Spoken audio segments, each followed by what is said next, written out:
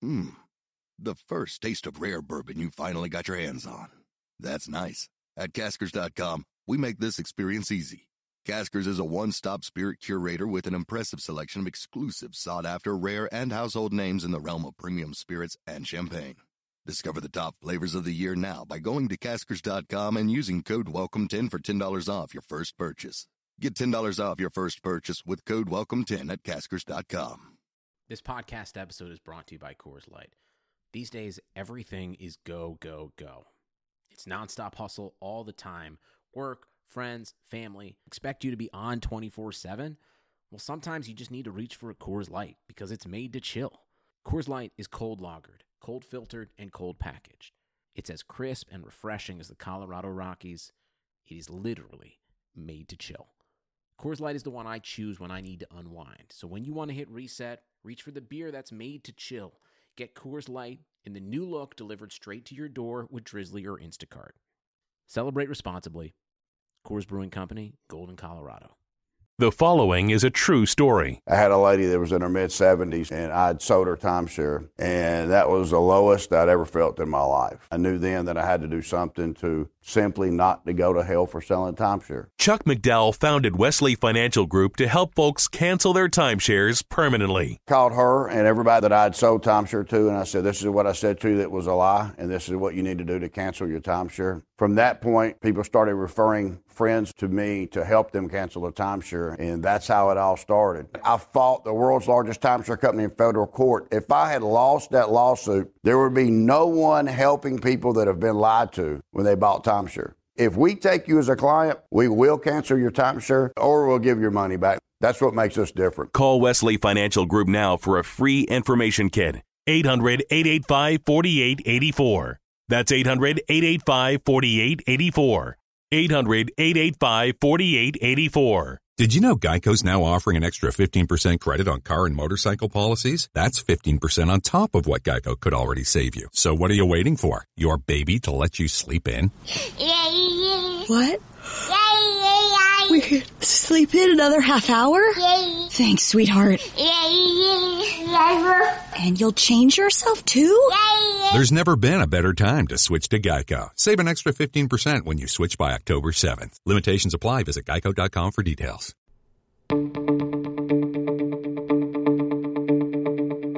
This is the Cubs-related podcast presented by CubsInsider.com. My name is Corey. I am joined, as always, by Brendan.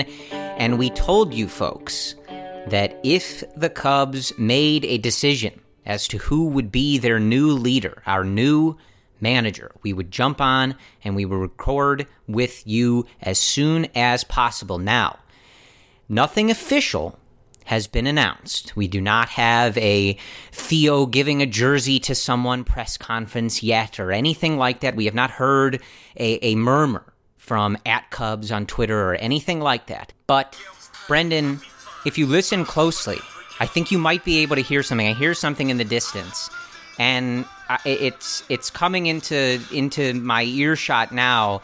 And as I said when the Cubs got Craig Kimbrel, by God, that's David Ross's music, ladies and gentlemen. David Ross, per many reports, whoever you want to decide is the original source. I think technically Jesse Rogers is getting the first dibs on this one. David Kaplan starting the windfall on Wednesday morning. Jesse talked about this on Tuesday. Ken Rosenthal, John Heyman, everybody jumping in, all of the Cubs outlets starting to confirm that this is what is going to be happening. I believe we are going to get an announcement on Thursday, so if you're listening to this, it may have already happened, or it may be about to happen. I don't know. But David Ross has won this sweepstakes. He has passed the interviews and the two-step, three-step, whatever it is, process, and the successor to Joe Maddon will be David Ross. So we are here tonight, as promised, to discuss. We have a new manager, and we will see what other changes, if any, come with the coaching staff. Obviously, Mark Loretta and Will Venable have been interviewing with people. Don't know if Ross would be bringing in his own people, whatever. We don't know. But what we do know is that we have a new fearless leader, Brendan, and it is a familiar face. So we talked about David Ross versus Joe Espada and the pros and cons to either.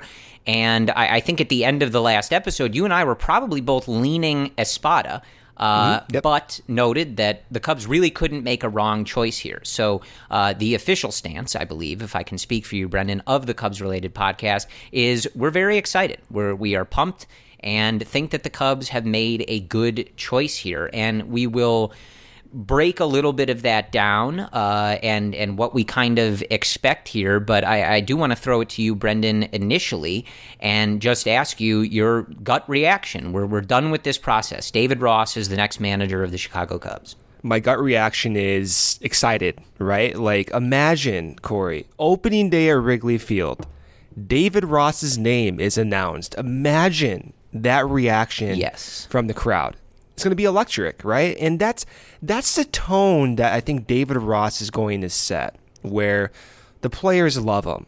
He has a history of really good quality communication with this front office. I mean, Rizzo's called him a brother. John Lester's called him a brother. He has so many examples of his ability to connect with the players, connect with the front office, connect with people from different backgrounds, different ethnicities, different languages, and bring everyone together on the same page. So my gut reaction is like, this is what the Cubs need right now. Like right now, this iteration of Cubs baseball, an aging core, a core that went through a lot. And you know what, Corey? Like, those players are familiar with Ross as well.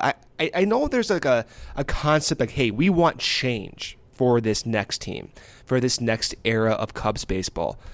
He still represents that change, dude. Like, he's still very much of a different guy than that of Joe Maddon. Yeah, he was part of the team from a few years ago, but by the time the season starts, we're looking at maybe 8 or so guys coming back from that 2016 squad. This is a very different team, completely different team.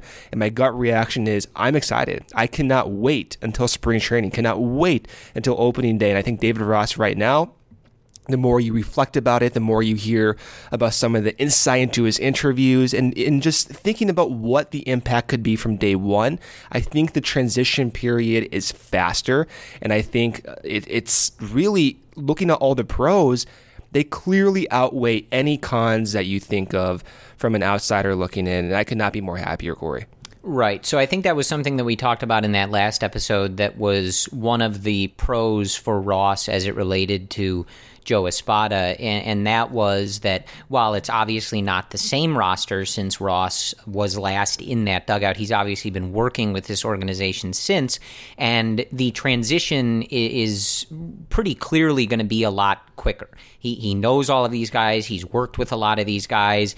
He is at spring training. You know, he's been part of this front office, so he knows this organization, and he can get in and get to work without a lot of introductions, building relationships, learning the culture, or building a new culture, whatever it is. He's already got a head start in those regards. So I think that that's obviously in the positives column. But I think there's a really good Fangraphs article that I want to dig into in a little bit, that where he's basically just answering, and this is in February of 2016. So obviously he's hopefully learned some things and maybe changed his mind on some things. But it's a good insight onto just sort of his general thinking on decision-making and managing and operating a clubhouse and things like that. The title of the article at the time was David Ross, Future Big League Manager.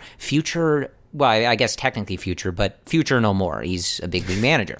Yes. But I guess where I wanted to start is the fun of this first, before we get into the strategy and decision making, because they're not going to play baseball for a while. So where I wanted to start first is just the fact that we are able to be fortunate enough to transition from someone that I think for the most part, whether you disagreed with him at times, a very likable and a very fun manager in Joe Maddon. And, you know, you and I, Brendan, I just said this on the last episode, we're in our late 20s. So our list of Cubs managers is shorter than many, but Dusty Baker, for you and I growing up as budding sabermetricians that we are, right? Not exactly great, even though he's a wonderful guy and an all-around great person, not analytically aligned with us. You have guys like Lou Piniella, very angry old man, right?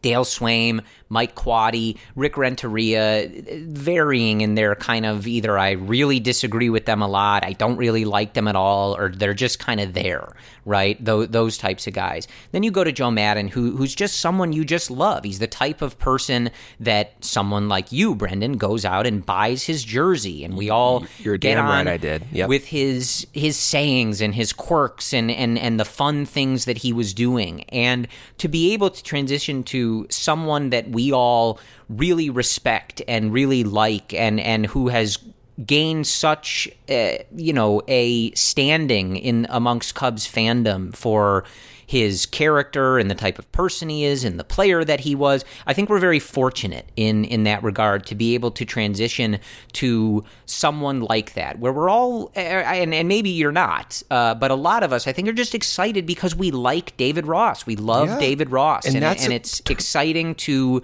have him back in the fold with this group, and it's exciting to see, even just as a fan of David Ross, like what this means for him, his family, and his future career. So I think that's very exciting. I do also want to say, I want to be publicly on record. I asked for this. I, said my prayers. I did everything that I could.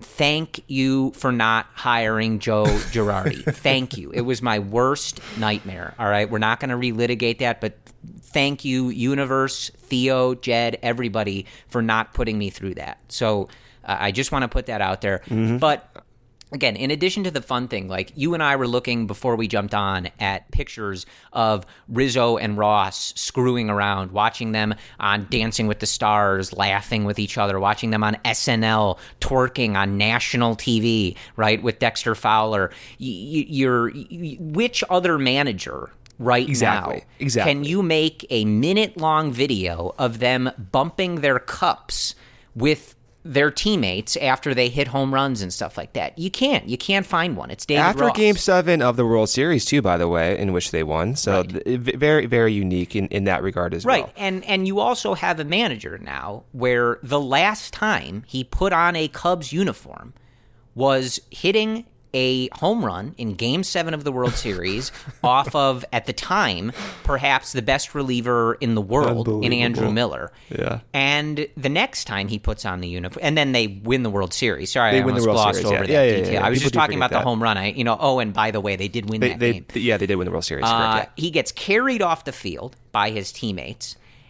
And then the next time he puts on the uniform for the team, he's going to be their freaking manager. Like, that's just really cool. And I feel like I've been droning on a little bit here. I'll get you back in here, Brendan, I swear. But the last thing I wanted to say, just kind of on the fun side of it and just that kind of initial excitement for him getting this job, is if you watch when he's lifted onto Rizzo and Hayward's shoulders after Game 7 of the World Series. He's in the middle of an interview, I think, with Fox, and he gets picked up and carried off.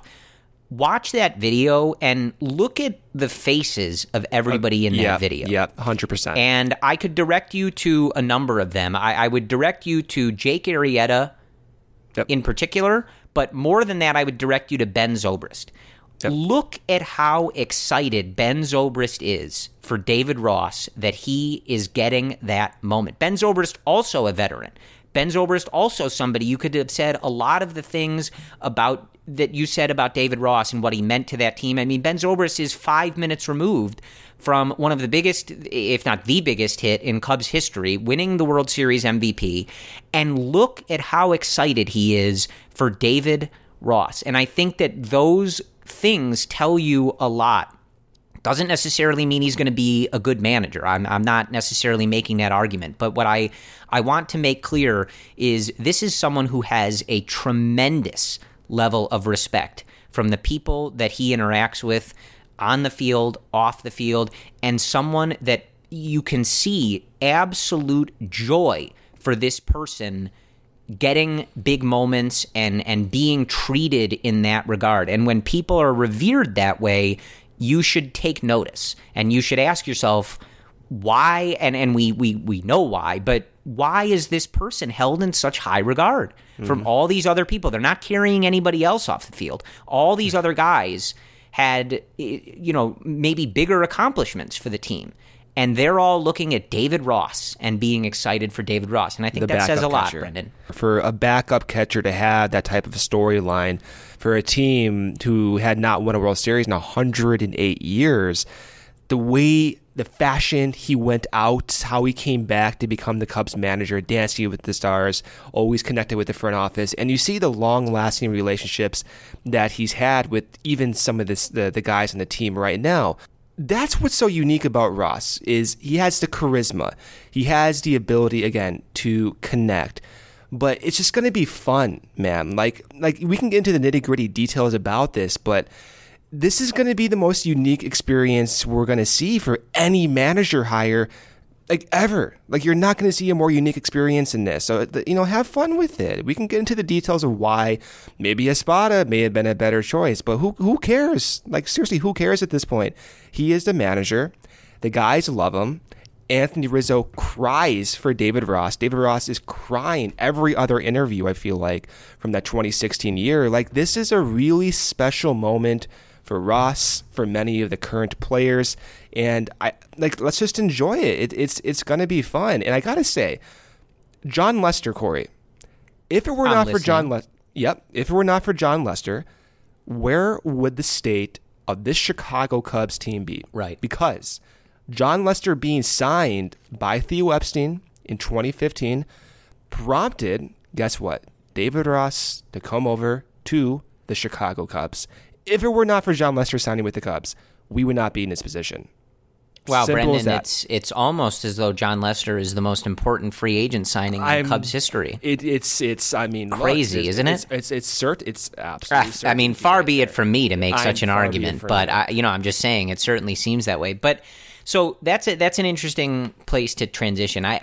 We could go on for a really long time about why we all love David Ross, but I think you all know that. I think we all learned that over the course of his time with the Cubs in 2015 and 2016. So I don't think we really need to explain that, but I think now we can, maybe transition into he's the manager. So watching him bump cups with people and stuff like that is great, but that's not... Do you think he still will? That's not his job now. I doubt it. Maybe... If he does it one time, I'm going to lose myself, man. Maybe on special occasions, but... I don't know. Maybe he's going to be a little more... I wouldn't call that unprofessional, but maybe.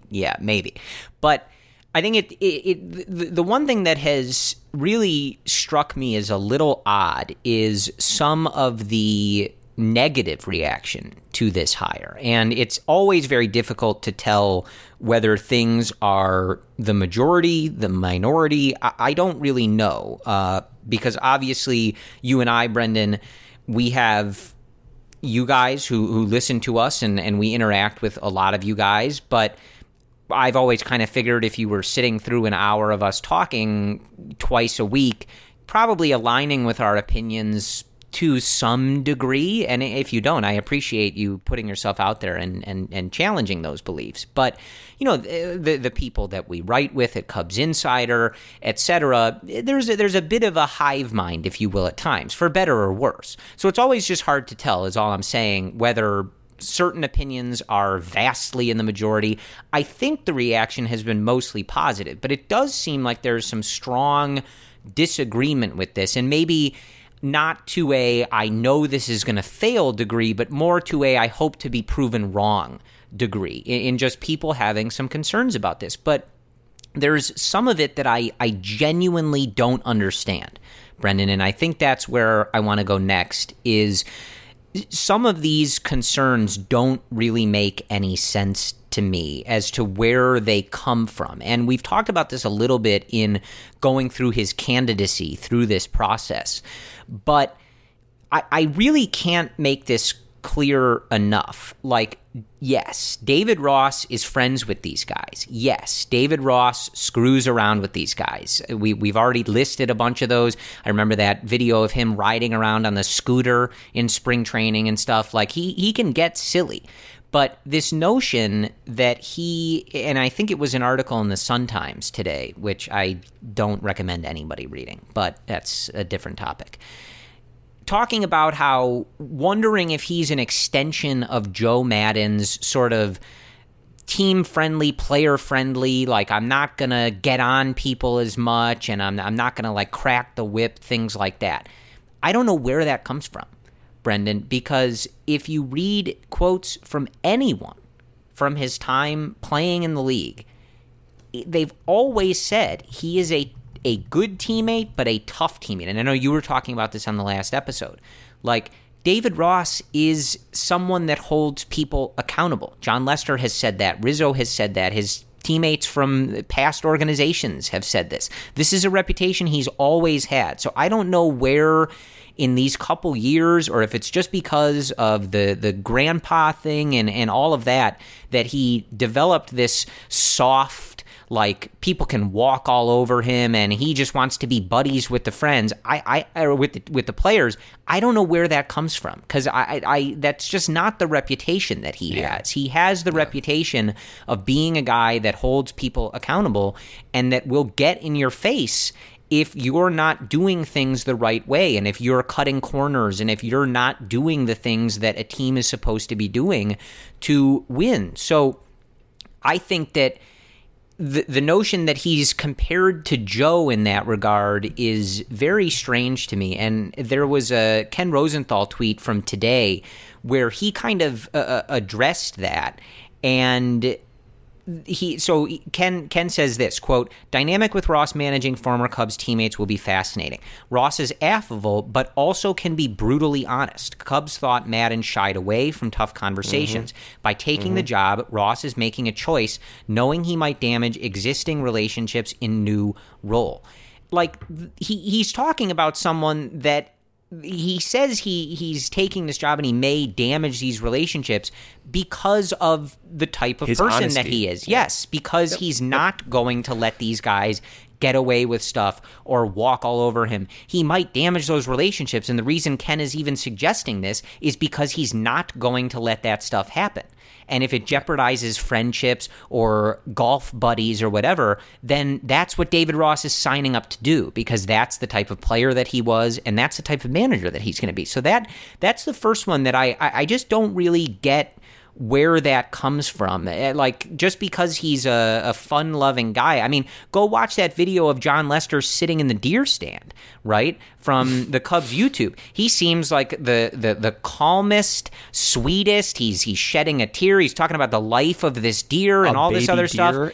And, then you watch him staring daggers through the eyes of an umpire that's not giving him the edge on the zone. And you're it's all to say, like, people can be nice in certain scenarios and also be cutthroat and all business when it matters. So I was just confused to kind of read some of that reaction today and over the past couple weeks. Yeah, with Ross and the attitude and the comparisons to Joe Maddon, like, we saw the actual, like, wordage of cuddly, right? Like, you're cuddling these types of players. And we already have examples of him not doing that. Like, one is when they were in Atlanta in 2015. And Ross always says this, like, he and John Lester got into it for some reason that we don't know.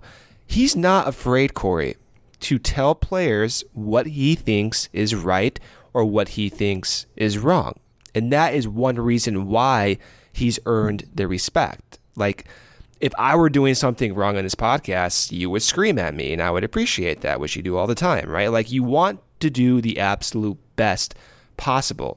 And I think one area of Maddon's, and it could be a pro and a con depending on the context, but Maddon always made the best out of bad situations. And so how I interpreted that quote from Ken Rosenthal was, let's say you have Albert Almora Jr., who was struggling for a while. Maybe Maddon's approach to that was, hey, Al, keep doing what you're doing. the results eventually will follow, and you keep someone in a more uplifting type spirit. You don't want to break the guy. Maybe for Ross, his style would be like, you know what, like, Al, I know you're working hard, but you got to fix this. Like, you got to go in and figure out what's going on with your hyper aggressive approach. You got to work with Anthony Iapoce here. You really got to narrow this down, and you do so in a way that's effective in a communication style for that individual, with a level of caring that's also associated with that. And I don't know if Maddon was able to do that. And I was really thinking hard about this and how Maddon's tenure with the Cubs ended and why they were successful and why they were not successful. And I think one of the main points that always came back to me was, and we've said this too in the past year pretty exhaustively, is when these Cubs were called up, when you had Chris Bryant and you had some of the other guys like Baez, anyone, right? They got through that phase one, and that phase one was debuting and having immediate success. And then once the league adjusted to so many of these guys like Schwarber and Ian Happ and Almora and Addison Russell when he was younger, and Javi Baez in 2015 and 2016, once the league adjusted to them, most of them couldn't figure out how to get to that next level. And the answers may not even still be there, but Joe couldn't find those answers, man. And I think that might be because it's not as if he was unwilling to go to that brutal, honest level. I just don't think Maddon was capable of doing that. That's not who he is. It's not his style. And Ross, on the other hand, he's one, able to identify areas of weakness, and two, maybe suggest ways to improve that in an honest way that's still caring, that's still very effective. And maybe Ross does represent, okay, you got through phase one, let's get past through phase two like we always talk about. And what Joe Espada doesn't have that David Ross does have is that familiarity with these guys' skill sets, with their weaknesses as well. David Ross, Corey, was the catcher. Okay, he's seen every pitch. He knows everything John Lester does, right? But he also knows what a lot of these other young pitchers do as well. Like he caught Dwayne Underwood, by the way. Dwayne Underwood was part of this system in 2015 and 2016. He's caught many of these young guys even in the minor league system right now in spring training. Oscar De La Cruz was in spring training. Like, he may not be back, but a lot of the younger guys have been teammates with David Ross even in a few weeks in spring training. That is valuable. That is really freaking valuable. And that's something Joe Espada did not have. It's not as if Joe Espada would not have been a good candidate. I was leaning towards Joe Espada, but you really think about what David Ross brings to the table. One, I think he's going to identify and effectively communicate how these guys can improve. And two, the familiarity with these guys' skill sets is going to rapidly identify those holes. I think Espada would have had a little bit more of a challenge trying to identify those weaknesses. And Ross has a 3-year head start on these guys, man. And he was in the front office for 3 years with Theo Epstein as well. He has a head start, and that is valuable in this win window, Corey. Yeah, absolutely. So the other thing that I thought was a little odd, and we've talked about this a little bit before, is, some of the concern, and it's the same concern, but from the reverse side, right? Can the players be managed by someone that they're friends with, and will they respect that and all that other stuff? And I think I've said this before, but sometimes I forget whether this is me talking to myself or if I actually said it on the podcast. So forgive me, but that one I don't get at all. Like, we just watched Anthony Rizzo play on a disgusting looking ankle that he messed up and was getting treatment for, and was gross when he showed the picture, but he was out there trying to play. We saw Chris Bryant getting cortisone shots in his knee. We saw Javi Baez playing with a bum heel and then a busted thumb or whatever it was on his hand. Like, these guys are out there trying to win. I don't get the notion that like Rizzo, because he's friends with Ross, is looking for ways to get away with stuff, or like, yes, David Ross is the manager, now I don't have to listen, or whatever even the thought is, right? Like that one I don't get at all, because like these guys want to win. They're not, what about this team and what they've done over the last few years gives you the impression, like, do you think Wilson Contreras is looking to cut corners in what he's trying to do every day? Does Javi Baez give off that vibe? Like, and by the way, these guys, their contracts are ending up within 2 years. When you have hundreds of millions of dollars, literally hundreds of millions of dollars at stake, right? I don't care who your manager is. I'll go play for, whomever, right? Like, your incentive is to win, to get the most to further money your possible, career, to further your career. So that that part I don't understand. I think of that debate, right? Like maybe you could make the argument, like, and again, I don't think you could make the argument, but I understand where people come from if they haven't looked into this or read about Ross's background a little bit, like where you would say, okay, how is he going to manage guys that he was teammates with, guys that he's friends with? But the reverse of it, how are the guys going to respond to him? That one I don't understand at all. These guys are motivated to succeed. They're not looking for someone to not listen to. That doesn't make any sense. Right. And Corey, they adore David Ross for a reason, man. Like, listen to what they're saying. Rizzo on stage after they won the World Series. Yeah, I mean, just watch that whole speech. Watch it, man. I mean, come on. Like, he said, literally, David Ross is exactly what the Chicago Cubs need. Yeah. Go do a Google search. Type in David Ross, honesty, okay? You're going to see articles, you're going to see quotes derived from David Ross or his teammates or coaches or front offices associated with Ross at some point in their careers, talking about his unique ability to communicate in an honest way that's not overbearing for so many people. And that's rare just even in like life as well. There's probably few people that you know that you can trust and fully grasp what someone is telling you in a brutally honest way and not be upset about that. Ross is able to do that for so many of these guys, and he's helped so many of these guys' career already. Like John Lester is probably successful in some regard because of his relationship with David Ross. And you give Ross the ability and the authority now to take that to other players. And I'm excited, man. Like, I'm genuinely excited what and how these guys are going to improve with someone like Ross at the helm, because I think right now in this current iteration of Cubs baseball, they got to adjust. They have so much talent. They got to adjust. And how do you adjust? We don't know, but Ross definitely has the background to move guys forward and to adjust rapidly and to become successful. Yeah, so I want to read one particular quote from a player that I think came on the day that they said farewell to Joe Maddon, and they were asked about the potential of Ross being the replacement. And I'm going to read a quote from number 34, the left-hander, your boy John Lester. The legend. And he said this on this subject. He said, quote, "I think that's something you just have to learn as you go. I would like to think that Terry Francona, who was his manager in Boston, was a good friend of mine, but still my manager when it came down to it. Obviously, the dynamic's different. I didn't play with Terry Francona and that sort of thing, but when it came down to it, that's my boss. If he makes a decision, he makes a decision, and you have to respect that. Now, I believe John, and I know that that's how it's going to go, but you tell me, I don't even know who's going to be on the team, but I can already tell you that my number one moment and that I am looking forward to in the 2020 Cubs season is David Ross sauntering out of that dugout, okay, in, let's call it the 5th inning, right?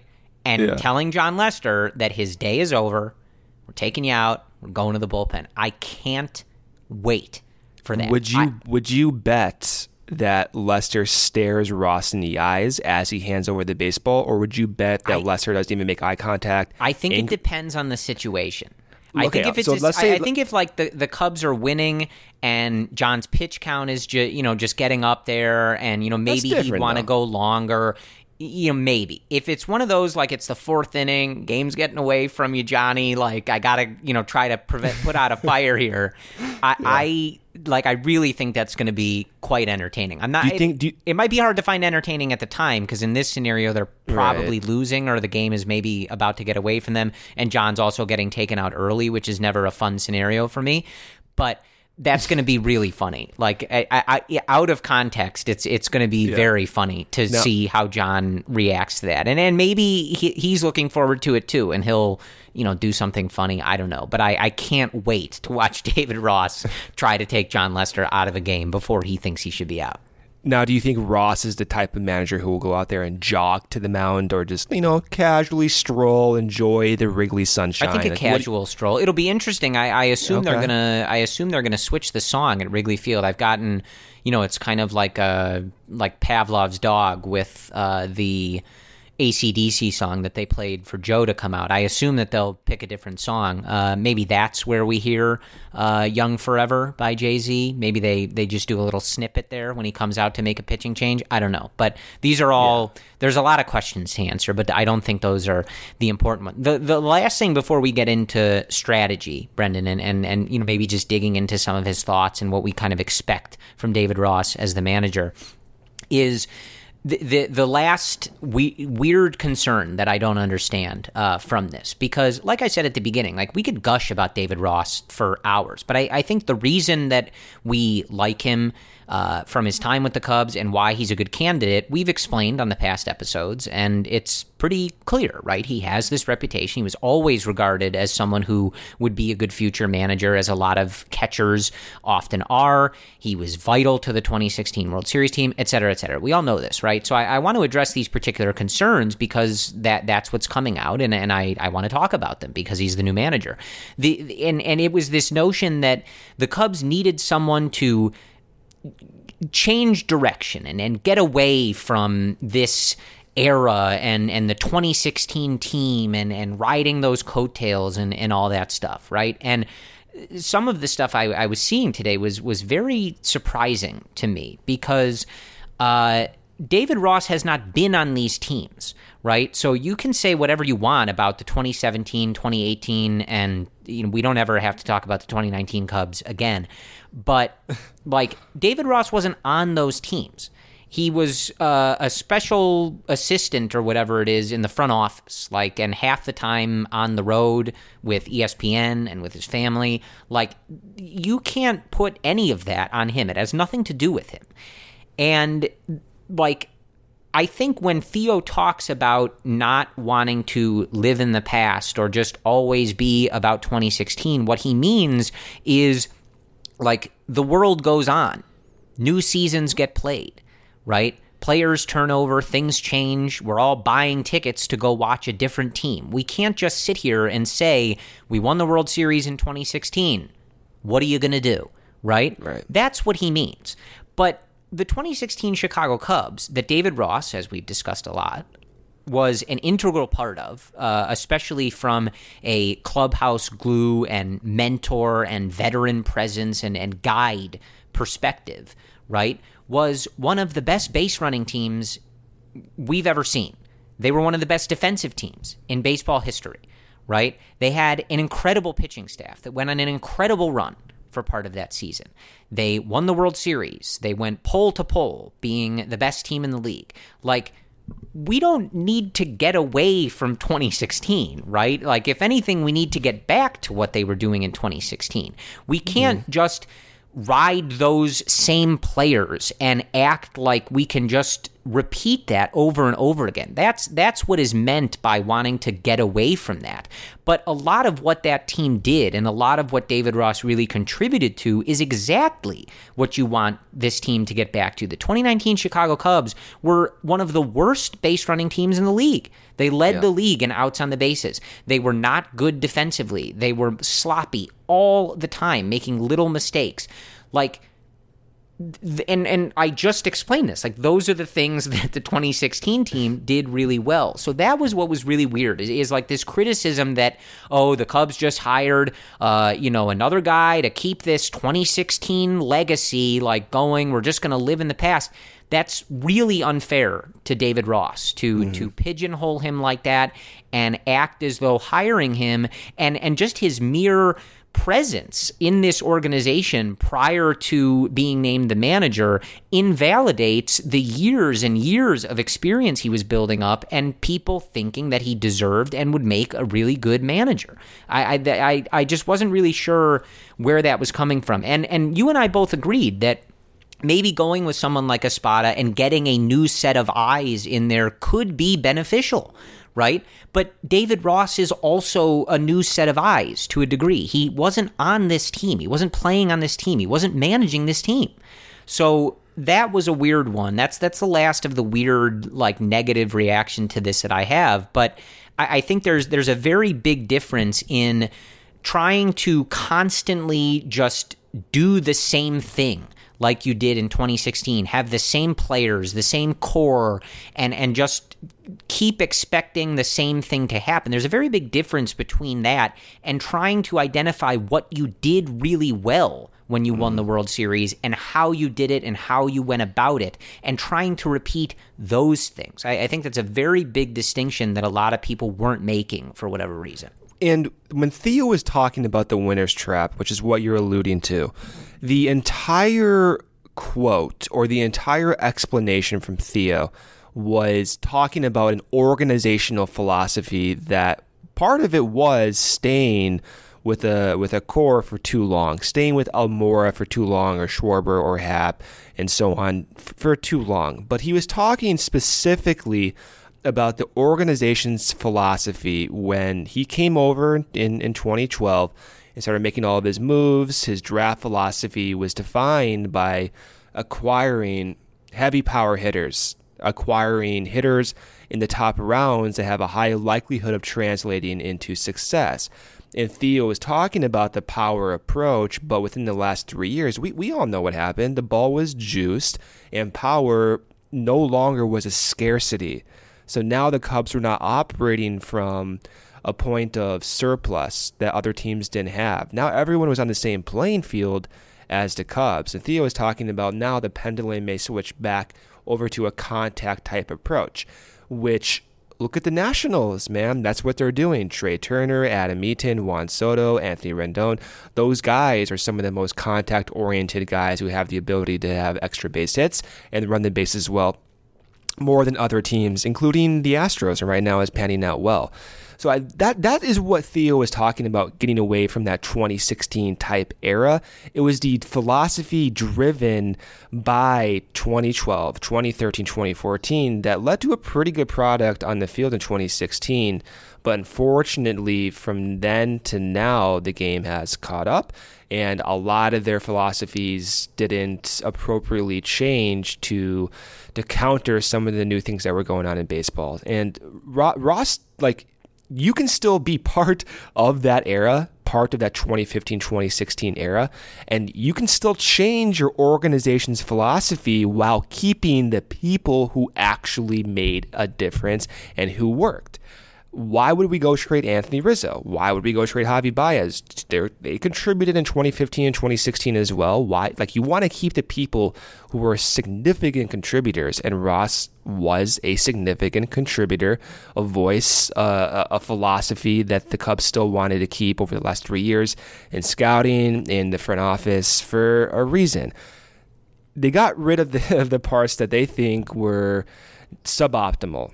Scouting, drafting, player development, and they're keeping the guys who think are going to be worthwhile in the future. That will be players, and David Ross now transitioning into the manager role, very similar to how a lot of these other front office guys are transitioning from lower authority roles into now director of pitching, director of hitting. This is the way it's going, man. You're giving people more power who deserve it for justifiable reasons, and Ross falls into that category. So this is not a total continuity of things that didn't work. This is giving people who were real contributors and reasons for Cubs' success more power, more authority. And I think that's going to be a good thing.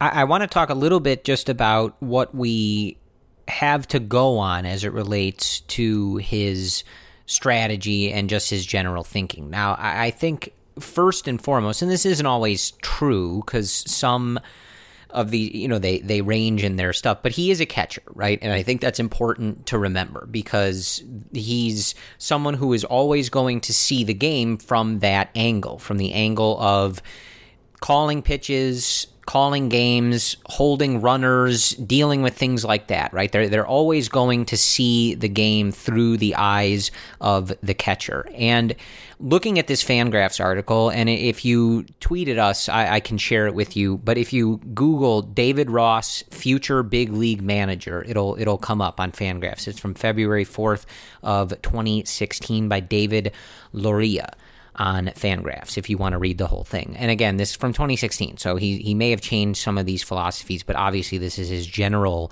mindset on things. And he talks about a whole wide range of issues: defensive shifts, bullpen leverage situations, lineup scenarios, in-game adjustments, working with the front office. And there are a lot of, I think, really nice quotes that you can, again, see why he was always thought of in this way, because just on certain things, he gives some really good answers, I think, on how things should work. He talks in this article about, this is a direct quote, little things like that. I think the best organizations are run that way. The front office, the manager, and the coaching staff are all on the same page.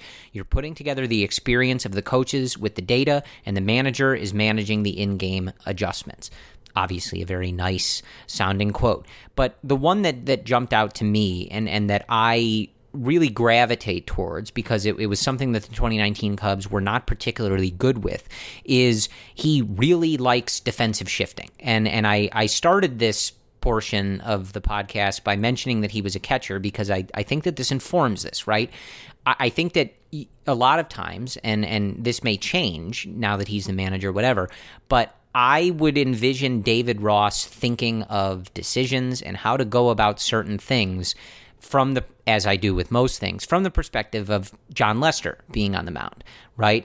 And I would think if I'm David Ross and I'm making a decision for where I'm going to position my fielders, what pitch I want to call, what I want to do in this particular situation, he's going to make the decision that's going to help Jon Lester get outs, right? And so It's not surprising that he's interested in shifting. And he says, quote, "I like shifting. I believe in it. Anything where the numbers show you have a better chance of getting someone out, you do it. I actually don't think the outfield gets shifted enough.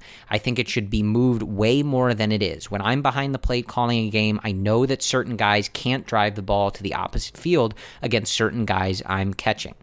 He goes on to say, and this is I think my favorite quote of this particular article, "I'm a big believer in defense in general. When you don't give teams extra outs," and you have to remember the timing for where he goes here. He says, look at St. Louis.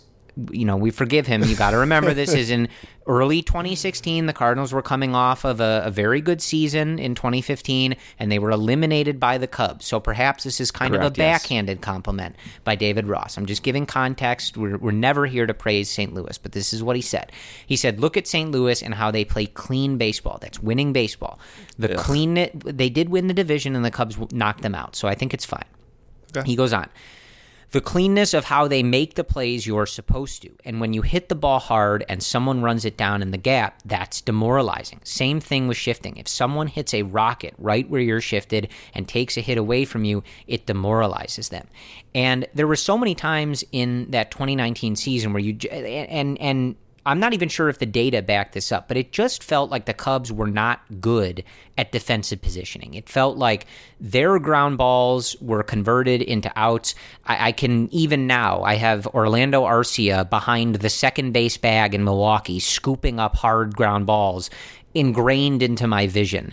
Like, why is he standing there all the time? Why isn't this a hit? And it just felt like the Cubs didn't do that to other teams as much. They were just always in the wrong place more often than not. So Ross being about these things, and again, coming at this from the mindset of a catcher. How can I get the most outs? What can I do to make this work. And it does take you back to that 2016 team. And when you think about those games with Hendricks and Lester, where the debate would be, where are we going to put Javi Baez tonight? Because we want these pitchers to get more outs, and we want to game plan how we're going to pitch to these guys based on how we can get the ball to Javi Baez to convert them into outs more often than not.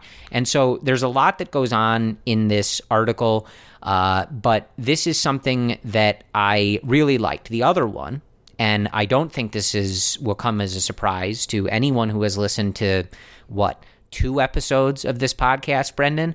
He says, quote, overall, I think you need to put your best hitters near the top of the lineup and your worst hitters near the bottom. You want your best hitters to get more at-bats. Let me repeat that line for you. And one more time, again, please. If you've listened to this podcast literally ever, you know exactly who I'm talking about. Mm-hmm. You want your best hitters to get more at-bats. More at-bats, correct, okay? Yes, more at-bats, so not fewer I'm going at-bats, out on a limb here. I don't want to speak for David Ross, and I don't even know if he'll still be on the team. But I don't think that David Ross is going to hit Albert Almora in the leadoff spot. I'm just saying, maybe I'm reading into this, but I love some of these quotes. That one in particular was very exciting to me, because as long as we're not going to be making an argument that those guys are the best hitters, I think David Ross gets this. So it's a fascinating article, and I don't know if anything jumped out to you, Brendan, but it is a good insight into just his general mindset and where he's coming from about the game of baseball. One other thing that stood out to me was his bullpen management philosophy. And he was asked in general, like, hey, do you want to use, let's say, your closer in situations that are not traditional closing situations? So, for example, 7th inning or 8th inning. Or do you keep your closer in the 9th inning like we usually see from most teams? And Ross said, like, he wants to get outs with his best guys. He did say, though, and this is all paraphrasing, you have to read the article yourself, a lot of quotes here, that he is going to manage individual pitchers on that individual basis. So if they're not comfortable going into the game in the 8th inning or in the 7th inning or going into the game in a dirty inning and going from the 8th inning to the 9th inning, then he's not going to do that. And I feel like Ross understands that better than most current major league managers. He's actually caught some of these pitchers as well. So you can identify when guys don't have their best stuff, right? Like you can go out and you can see Aroldis Chapman in the 10th inning throwing sliders most of his pitches because his fastball just went down from 103 down to 98. And you can see that type of compensation. So Ross has an ability to communicate to so many players, but he can identify what he needs to communicate based on his experience actually playing the game 3 years ago. That's something Joe Maddon never had, and that was his fault. Really, that was one of his biggest downfalls from an in-game managerial perspective, was his inability to use some of his relievers in the best positions, at least within the last year or two. You can debate that World Series, but that's whatever. We won the World Series. But within the last year or two, like getting Rowan Wick into clean innings or getting, some of his other guys into innings in situations that are favorable, not using Derek Holland, for example, against Bryce Harper would have been pretty damn nice and would have preserved that win in that situation. So I think what we're going to see from Ross is, especially with Craig Kimbrel, because Ross does treat these guys on an individual basis, I don't think we're going to see Craig Kimbrel be that fireman closer, that he's going to come out there in the 8th inning or the 7th inning, given the game context. I think Kimbrel, he's going to be the traditional 9th inning guy. What I will say is, because the Cubs do have so many new interesting arms like Kyle Ryan and Dwayne Underwood perhaps and Rowan Wick and some of these other young guys perhaps moving through the system, is they may have more of that fireman type role. So I think Ross is going to mix a lot of the new age managerial styles, maybe the defensive shifts, maybe some of the unique bullpen management where you're going with guys in multiple innings or in situations that are in the 6th inning or the 8th inning. But he's going to mix that in with that old school thinking tailored for the individual, like Craig Kimbrell, for example. And I like that. I really do appreciate that. And I think also Ross will be flexible, and we may not see a coherent strategy from the get-go, which is not a bad thing. Maybe he'll adapt based on what he sees early on in the season. And I'm excited, Corey. I have confidence that Ross will be able to identify what needs to be done, and I have confidence that he'll be able to communicate with the front office if he needs to change up his managerial style. Yeah, I think it'll be fascinating to watch. Obviously, he's going to have certain philosophies that he's coming in with and ways of going about things. But I think that he'll hopefully be a little malleable as this process begins, as this is his first time doing this. And again, we'll see how his coaching staff rounds out and the people that may be consulting with him and giving him advice. But I think that another important note, and this is kind of a good place to wrap, I guess, is that Theo knows what he's doing. And we've disagreed with certain decisions, and we've also called for him to kind of wear more of the responsibility for where this team has gone in the last couple years, and, not necessarily just pinning it on Joe, etc. But Theo went through this process. They talked to all sorts of different candidates from different backgrounds, from guys that have won World Series, guys who have not been successful in their first stop, guys who have not been managers yet, etc. They talked to a wide range of candidates from a wide range of organizations and in different ways of going about things and philosophies and budgets, etc. And they landed on Ross. This is somebody that they have worked with, that they have known for a long time. And I think that, any notion that Theo is hiring someone he's just because he's familiar with him or because he's buddies with him, anything like that, Theo hired him because he's the best guy for the job.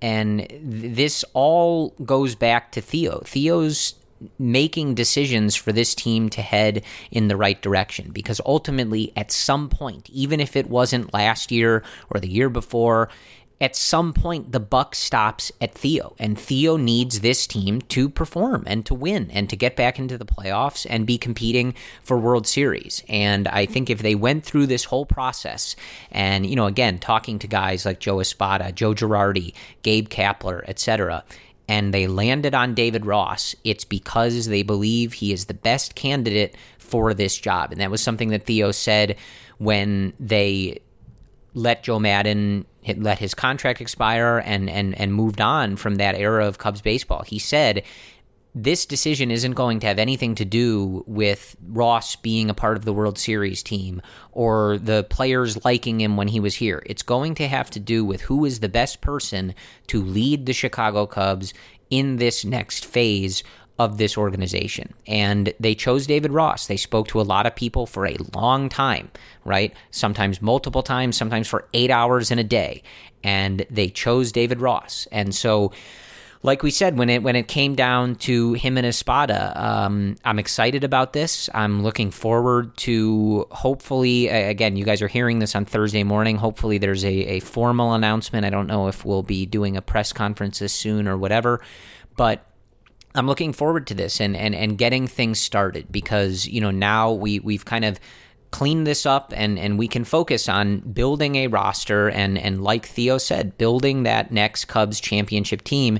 And we are going to do it with David Ross at the helm of the ship. It is pretty cool. Like I said, he is going from his last time in a Cubs uniform, hitting a home run in Game 7 of the World Series that the Chicago Cubs won, and his next game will be as the manager of that very same team. I think that's very cool, and for all that we know about David Ross and just the type of person that he is, it's very exciting that this is happening for him, for his family, and that he's getting this opportunity, because it always seemed like he deserved it, and you just never knew if things were going to align, right? right? I don't think necessarily a lot of us thought that the Joe Maddon thing would play out the way that it did, and you kind of wondered, like, maybe David Ross is going to get this opportunity somewhere else because someone else is just going to go after him before the Cubs are ready to do this. And for better or worse, right? Like, if I think we're all still sad that Joe Maddon is gone, but it worked out in this regard, and I think it's pretty cool that we're able to make that transition, and I look forward to David Ross being the manager of the Chicago Cubs. I'm not going to call him Grandpa anymore. I think he's going to be the third youngest manager in Major League Baseball. Yeah, so when he was on the team, and 38 years old, you could call him Grandpa, but he's definitely not the grandpa of the Major League managers. So I'm just going to go with David Ross, or you can call him Skip, or whatever you want to call the manager. Rossi. But Rossi's fine. It kind of reminds me Rossi. of Cubbies, but it's just not really my thing. Nah, it's a little bit different, Corey. Come on, don't put those two in the same bucket. That's fair. But I'm excited about this. I think this is cool. And again, I think that they landed on two really good candidates, and I didn't think that they could go wrong either way. So I think, for a process that when you're getting rid of Joe Maddon, I think I said my biggest fear was it can always get worse, and you never know what direction they're going to go. And I don't think that they did that. And as Theo always says, and these guys always say, process first, and you see what the results are, right? Like, I think they went about this in a good way. They made the decision for the right reasons.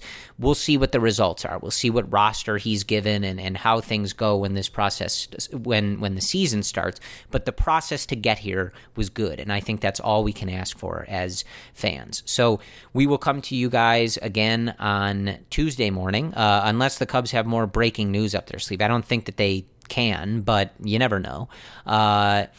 And we will talk about the World Series could be over by then, as the Washington Nationals have a 2-0 lead heading back to Washington here for 3 over the weekend. So by the time we speak to you next, we could be ready to get this offseason going in full gear. So as always, we thank you guys for joining us. We will talk to you again on Tuesday here on the Cubs Related Podcast.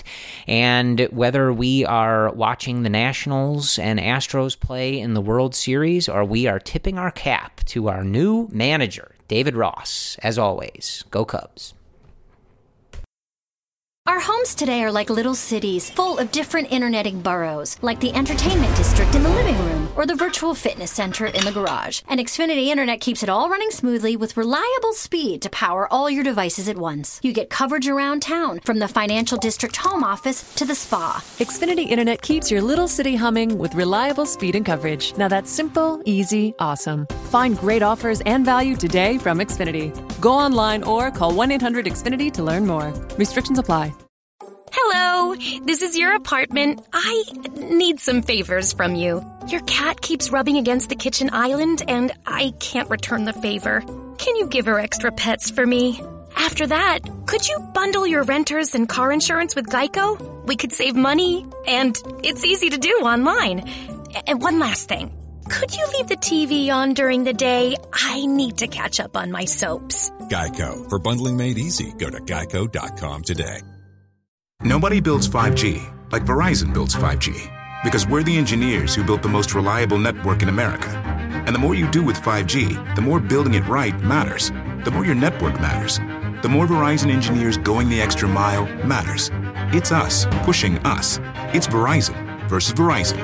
5G built right from America's most reliable network. Most reliable based on rankings from RootMetrics second half 2020 U.S. report of 3 mobile networks. Results may vary. Award is not an endorsement.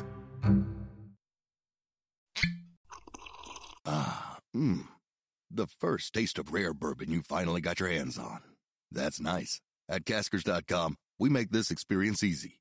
Caskers is a one-stop spirit curator with an impressive selection of exclusive, sought-after, rare, and household names in the realm of premium spirits and champagne. Discover the top flavors of the year now by going to Caskers.com and using code WELCOME10 for $10 off your first purchase. Get $10 off your first purchase with code WELCOME10 at Caskers.com.